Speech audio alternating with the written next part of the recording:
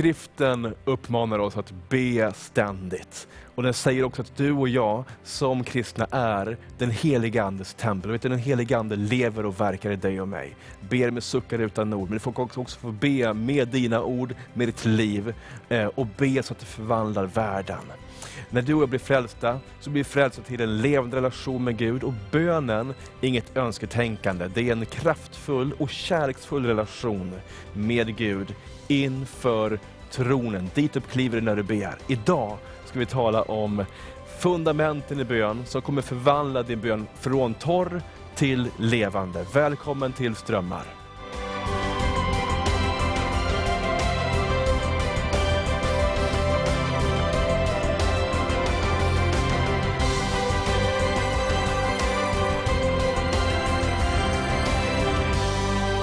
Ja, välkommen till Strömmar, och den här avsnittet så ska vi tala lite mer om fundamenten i bön. De här viktiga grundstenarna som gör skillnad på ifall ditt och mitt böneliv blir trögt eller om det blir smort och lätt och starkt.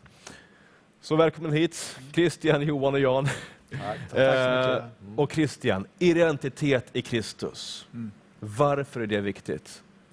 Jag tror att det viktigaste med varför just identiteten måste vara plats är att om vi inte vet vilka vi är, då börjar vi behandla Gud så som han inte är. När vi börjar upptäcka vem vi är i Kristus, då börjar vi säga, aha, wow, du älskar mig. Ja. Jag börjar behandla dig som den far du är. Och då börjar vi få den relationen också med att han är min far. Och det som man märker i Paulus betonar ju, som vi pratar om, att i Efesierbrevet ser vi runt 22 gånger ser vi hur han säger i Kristus. Och det står, I Kristus. Ja, i Kristus. I Kristus har du medborgarskap i himlen. I Kristus är du rättfärdig. I Kristus har du auktoritet. Så jag tror att när vi förstår vilka vi är i Kristus, bara, oj, jag är en älskad son. Han har friköpt mig genom korset, genom blodet, så har jag full tillfredsställelse i Kristus och jag kan komma till honom. Jag är helig. Och jag tycker det är så mäktigt också när man läser Korinthierbrevet hur Paulus hälsar till de heliga i Kolossai. Eller i Kolosserbrevet, men också hälsar till de heliga i Korinthierbrevet. Han titulerar dem som de heliga. Ja. Och jag tror att när vi får grunden i att vi är friköpta på korset, vi är friköpta genom blodet, wow, då kommer jag till honom med frimodighet redan nu. Ja. Och jag kan bara säga, Gud, jag får hänga med dig. Yes. Och det är när vi förstår vilka vi är i Kristus. För att vi måste också förstå det. Paulus talar att vi ska förnya våra sinnen. För att jag tänker så här, vän av ordning annars skulle säga, men är inte alla kristna i Kristus redan? Är inte det done deal? Men då finns det finns ett väldigt spännande just i Efesierbrevet. Då står det ju att Paulus säger att vi ber om att uppenbarelsens ande, om rätt kunskap om Jesus ska komma. Och det ordet kunskap där står för något som heter epignosis. Och epignosis handlar om inte bara kunskap om att du har en liksom brun skinnjacka eller att du har en vit skjorta, utan det handlar om hur Jesus är, hela hans varelse. Och när vi får en sann kunskap om hur Jesus verkligen är, hur Bibeln säger man är, då kommer vi be i enlighet med som han själv är. Ja. Yes.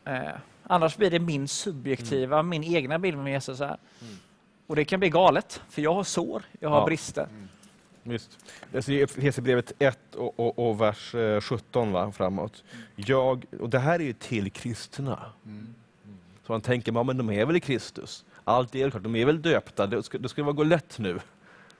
Men så ber han för dem. Jag ber att vår Herre Jesu Kristi Gud, härlighetens fader, ska ge er vishetens uppenbarelsens ande.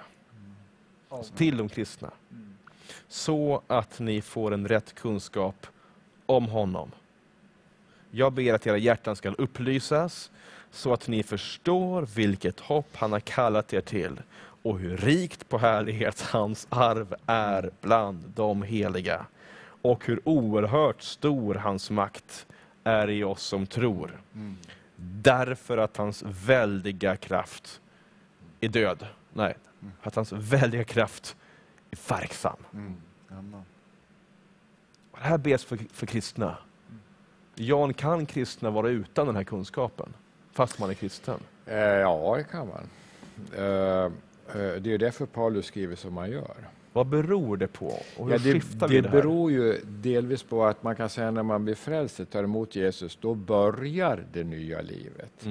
Men det är inte fullkomligt på något vänsters vis överhuvudtaget. Det är egentligen en början, en ganska stor början. Men om man ser på perspektivet så är det en ringa början, för sen ska man lära känna Kristus.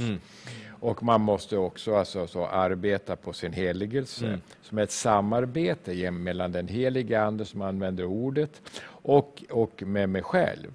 För målsättningen på den här sidan graven, det är egentligen att vi ska bli lika Kristus. Hans sätt att tänka, hans liv och alltihopa, det är det går ut på. Det gör man inte på instant coffee-tid, alltså 15 minuter, utan det tar ett helt långt liv. Så det är både en början när man frälst, men det är också det att Paulus talar i Filipperbrevet att arbeta på er frälsning. Kan man undra vilken då? Jo, det är för att man ska bli lika Kristus. Det är det. Identiteten finns, det är samma sak. När jag blev född i min naturliga födelse så har jag en identitet. Mina föräldrar och så vidare. Men det innebär att jag inte är färdig. Det tar ju 20-25 år innan jag är färdig. Alltså som människa. Och det är på ett liknande sätt i det kristna livet, det eviga livet på det sättet. Så hur tar jag då mina krypsteg och de första stegen? Hur växer jag i detta? Vad ska hända i mitt liv? För att komma dit. Säger du, Christian? Ja, men det är lite som... Jag tror att först och främst måste man se var är jag någonstans. Alltså lite som Jan sa, att man... om man är ett barn så är man ett barn, och om man är vuxen så är man vuxen. Alltså jag tror att man behöver vara ärlig med Gud. Här är jag nu. Och inte försöka så här, ta på sig saker. Till exempel det här med att i Kristus så handlar det också om att veta ens auktoritet och veta ens mandat. Så viktigt. Och jag tror till exempel många gånger att man kanske ber böner som Gud inte är bättre i att be än. Ge ett exempel på det. Det är ibland faktiskt att jag till exempel börjar be mot det onda eller be mot vissa saker som Jesus säger, nej men det här har inte jag bättre att göra. Och så blir det kamp och det blir frustration. Och det är för att då har jag ju börjat ge utrymme till det mörka, det som inte Gud vill att vi ska fokusera på. Utan Hebreerbrevet 12 säger så här, låt oss ha blicken fäst vid Jesus, trons uppe som han nu förekommer. Jag ska inte fokusera på det runt omkring, jag ska fokusera på Jesus. Och han tar hand om resten. Så jag tror att när vi börjar se på andra saker och försöka göra hans jobb, då tror jag vi kan vara ute och cykla. Ja, alltså det är så viktigt. Alltså vi utbreder ju inte Guds rike med att hålla på och sparka på djävulen. Nej. Utan vi utbreder hans rike och vinner landvinningar genom att ha blicken på honom och föra fram Jesu gärningar. Hans rike, hans närvaro. Så Jesus gick ju inte runt, vi finns inte drev ut demoner, men han gick inte runt och höll på med massa andra grejer och kalla fram dem och sparka ner dem, utan han predikade Guds ord. Han predikade om riket och han botade sjuka, väckte upp döda, förvandlade människors liv. Det var vad han pysslade med. Ja, det som är intressant i sammanhanget, det är att församlingen i Sverige misshandlar de nyfrälsta. Ja. Och det är detta att man ställer för stora krav för det första. Man tror att de är fullmogna när de har varit frälsta en vecka, vilket är inbildningssjuka rent ut sagt. Utan man måste ju behandla, även om en kvinna är 80 år och blir frälst, så är hon som en 6-åring andligt sett. Och det här är oerhört viktigt, för att människor har hamnat så fel genom att nu ställer man dem på en scen och så vittnar de hur fantastiskt det är, vilket är sant. Och sen säger jag, du kan göra det och det. Och jag har ibland frågat här så här, men varför i hela frid är på det sättet att de nyfrälsta, de kastar du gåvor på och på olika sätt med helande och kan till och med uppväcka döda. Jag säger, de andra, de tror inte att det fungerar, så därför blir det ju de. Och sen åker de på smällar därför att det finns inget beskydd. För man tar sig större mandat än man har fått. Man tar aldrig reda på vad man har fått för mandat av Herren. Va? Och det här är livsfarligt egentligen. Va? Men församlingen brister i omvårdnad om de nyfrälsta på det sättet. Ja. Hur får jag koll på vilket mandat jag har i bön? Det är där man måste ha bönegemenskap med sådana som har gått före och varit med Herren i åtskilliga år. Och då kan man i det och få uppmuntran och så. Jag har mött nyfrälsta människor och säger: Jan, jag tror inte du har nog inte den heliga ande riktigt. Och då brukar jag säga: ja, så säger 6-åringarna. Ja. Och sen ett halvår så jag kommer och frågar mig så här: ja, vad är Herren nu då? Han är fortfarande hos dig. Han är inte över. Ja, men det fungerar inte som det gjorde i början. Nej, säger jag, men han lever. Halleluja. Nu måste du söka honom, va? Mera. Yes. Och där är vi inne på något som Jan talar om, just med att hjälpa varandra framåt. Att vi vill ju komma närmare Jesus. Vi vill ha en egen personlig relation med den levande guden. Men samtidigt kunna... Alltså, när man ber eller vad man än gör i kristna livet så är det ju en vandring var och en måste gå. Men man kan ju hjälpa varandra om man själv har gått in i väggen och lärt sig den hårda vägen. Att man kan hjälpa och förmedla det till yngre människor.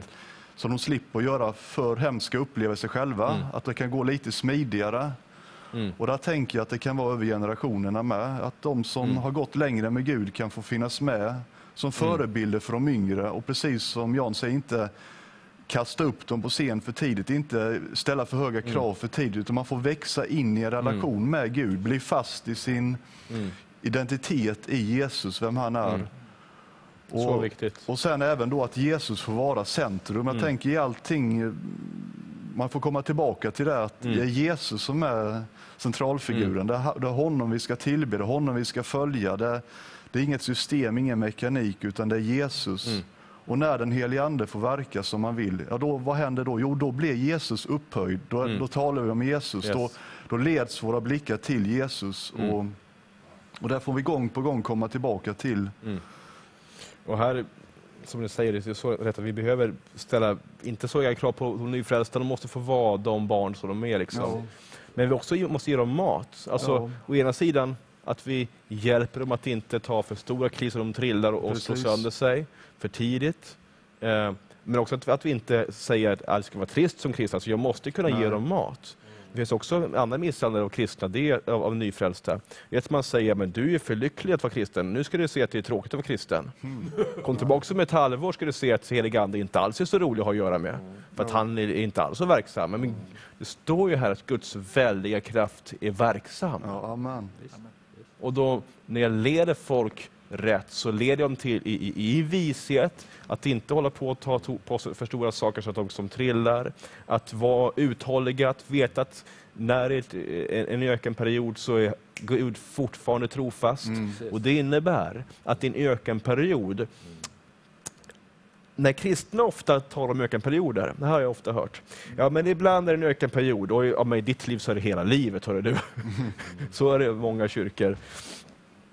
Men och visst, och säger man, det behöver inte alls vara att den helige ande flödar hela tiden. Det kan vara ökenperiod också. Och visst, det kan vara absolut vara det. Jag har gått igenom de perioderna. Absolut. Och det kristna livet är inte bara upp. Det kan vara att Gud tar igenom olika perioder. Men när Bibeln talar om ökenperioder så står att trädet bär frukt i rätt tid och löven torkar aldrig. Vissnar aldrig. Och det innebär att vi ska inte uppmuntra ökenperioder där varenda blad vissnar och frukten tynar bort. Utan är en ökenperiod så bär jag frukt i rätt tid och mina blad vissnar för att jag har rötterna mot källan. Som ett torrt år kommer så fruktar jag inte, jag kommer knappt märka av det. Och när det står där, om du tar året Jeremia till exempel, vad det nu är, vad kapitel är det? Det står 17 tror jag att det är, jag bara chansar lite grann här. Men, nej det var det inte. Jo, det var det visst. Halleluja. Det gick ju bra. Det gick ju bra. Jeremia 17. Det fruktar inte om hetta kommer, dess löv är alltid gröna. Det blir inte förskräckt om ett torrt år kommer, det upphör aldrig att bära frukt. Det som fascinerar med den här texten, det är att ofta jag som kristen, eller vi kan så här märka i efterhand att det gick ju bra i alla fall. Men när vi möter att nu kommer det hetta, eller nu är det hett, då börjar vi frukta.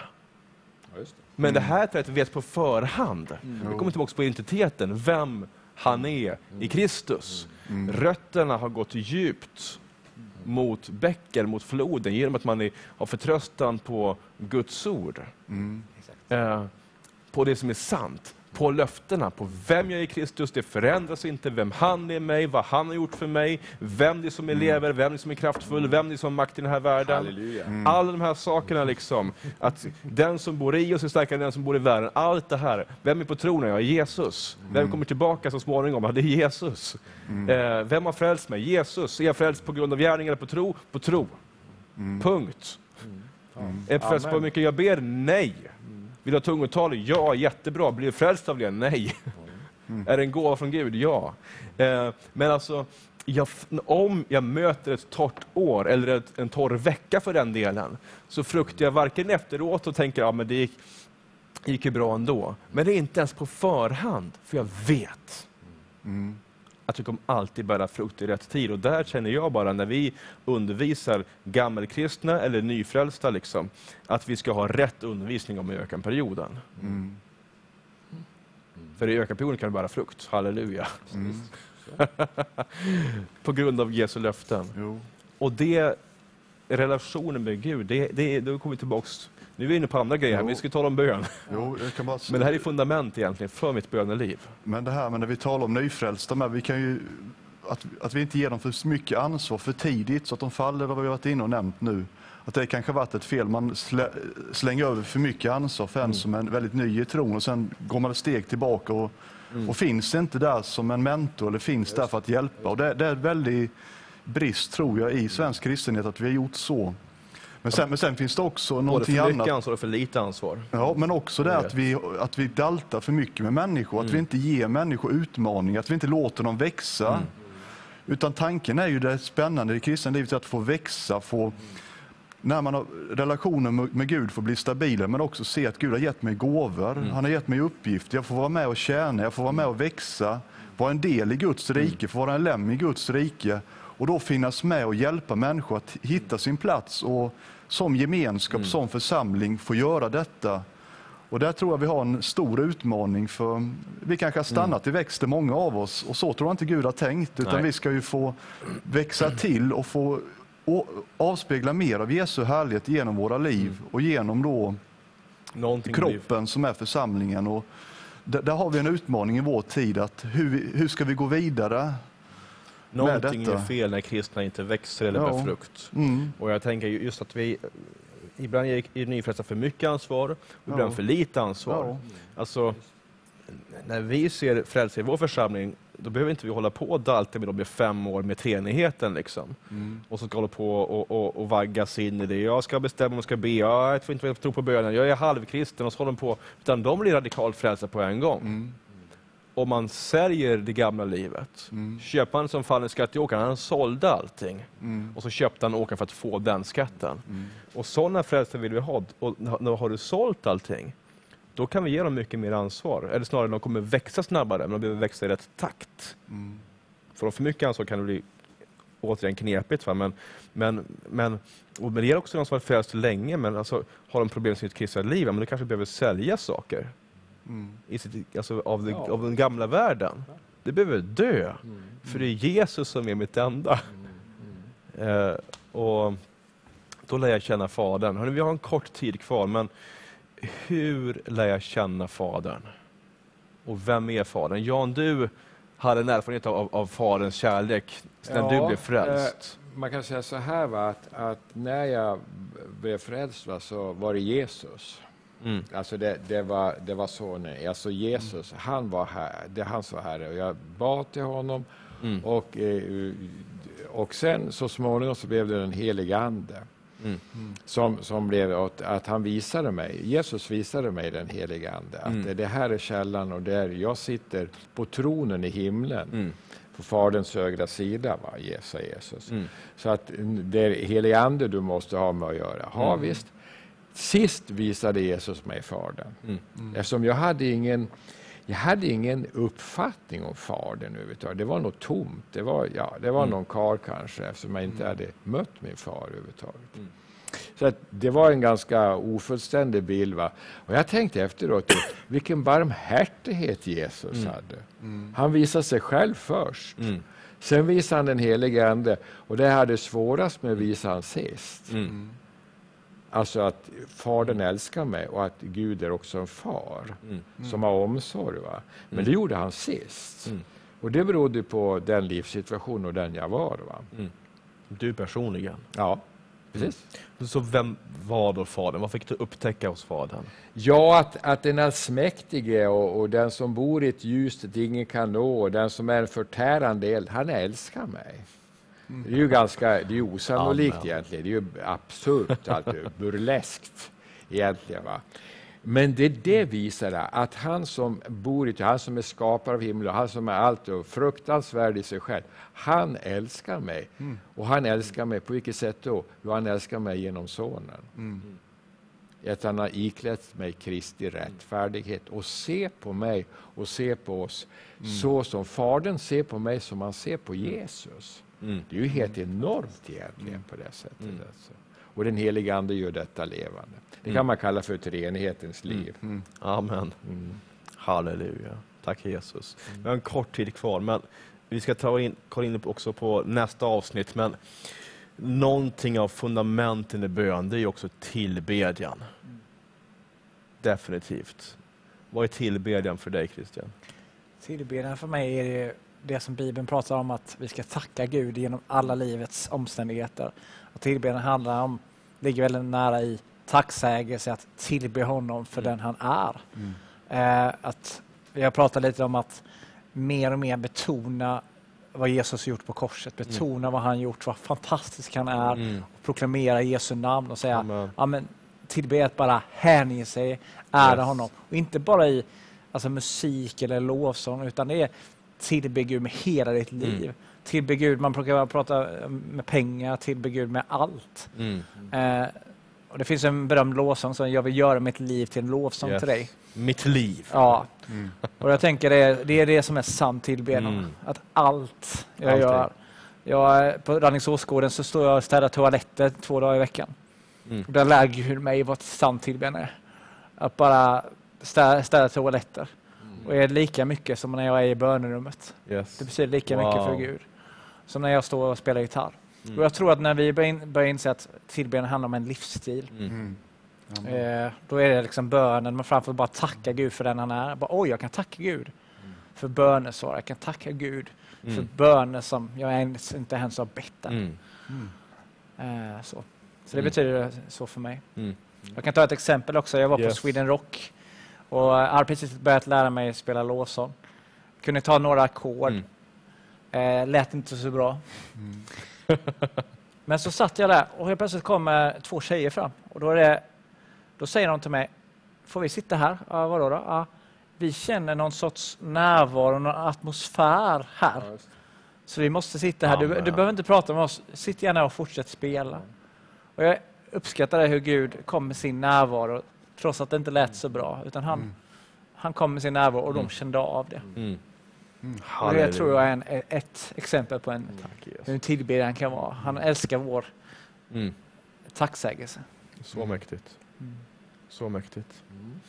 Vi behöver runda av och avsluta här. Verkligen. Men tack, det har varit några av fundamenten i tro. Man kan tala hur mycket som helst om allt möjligt. Ja. Men det är så, de här bitarna om identitet och hur vi vandrar med Gud, växte med honom och tillbedjan och de här bitarna, det är så viktigt. Korsets kraft i mitt liv. Och att det är det som är det fundamentet. Jag ber utifrån den segern som han har gjort. Det förvandlar mitt liv. Tack hörni. Och hörni, tack att ni har varit med och sett också på det här programmet. Jag hoppas att du blev uppmuntrad och utrustad. Och vill också utmana dig, uppmuntra dig att ta också den här veckan och sök Herren. Sök Herren mer. Läs i ordet vem han har. Läst Jeremia 17 och fundera och reflektera över vad Guds ord kan göra för ditt liv. Gud välsigne dig. Få en fantastisk vecka, så ses vi snart igen. Hej då.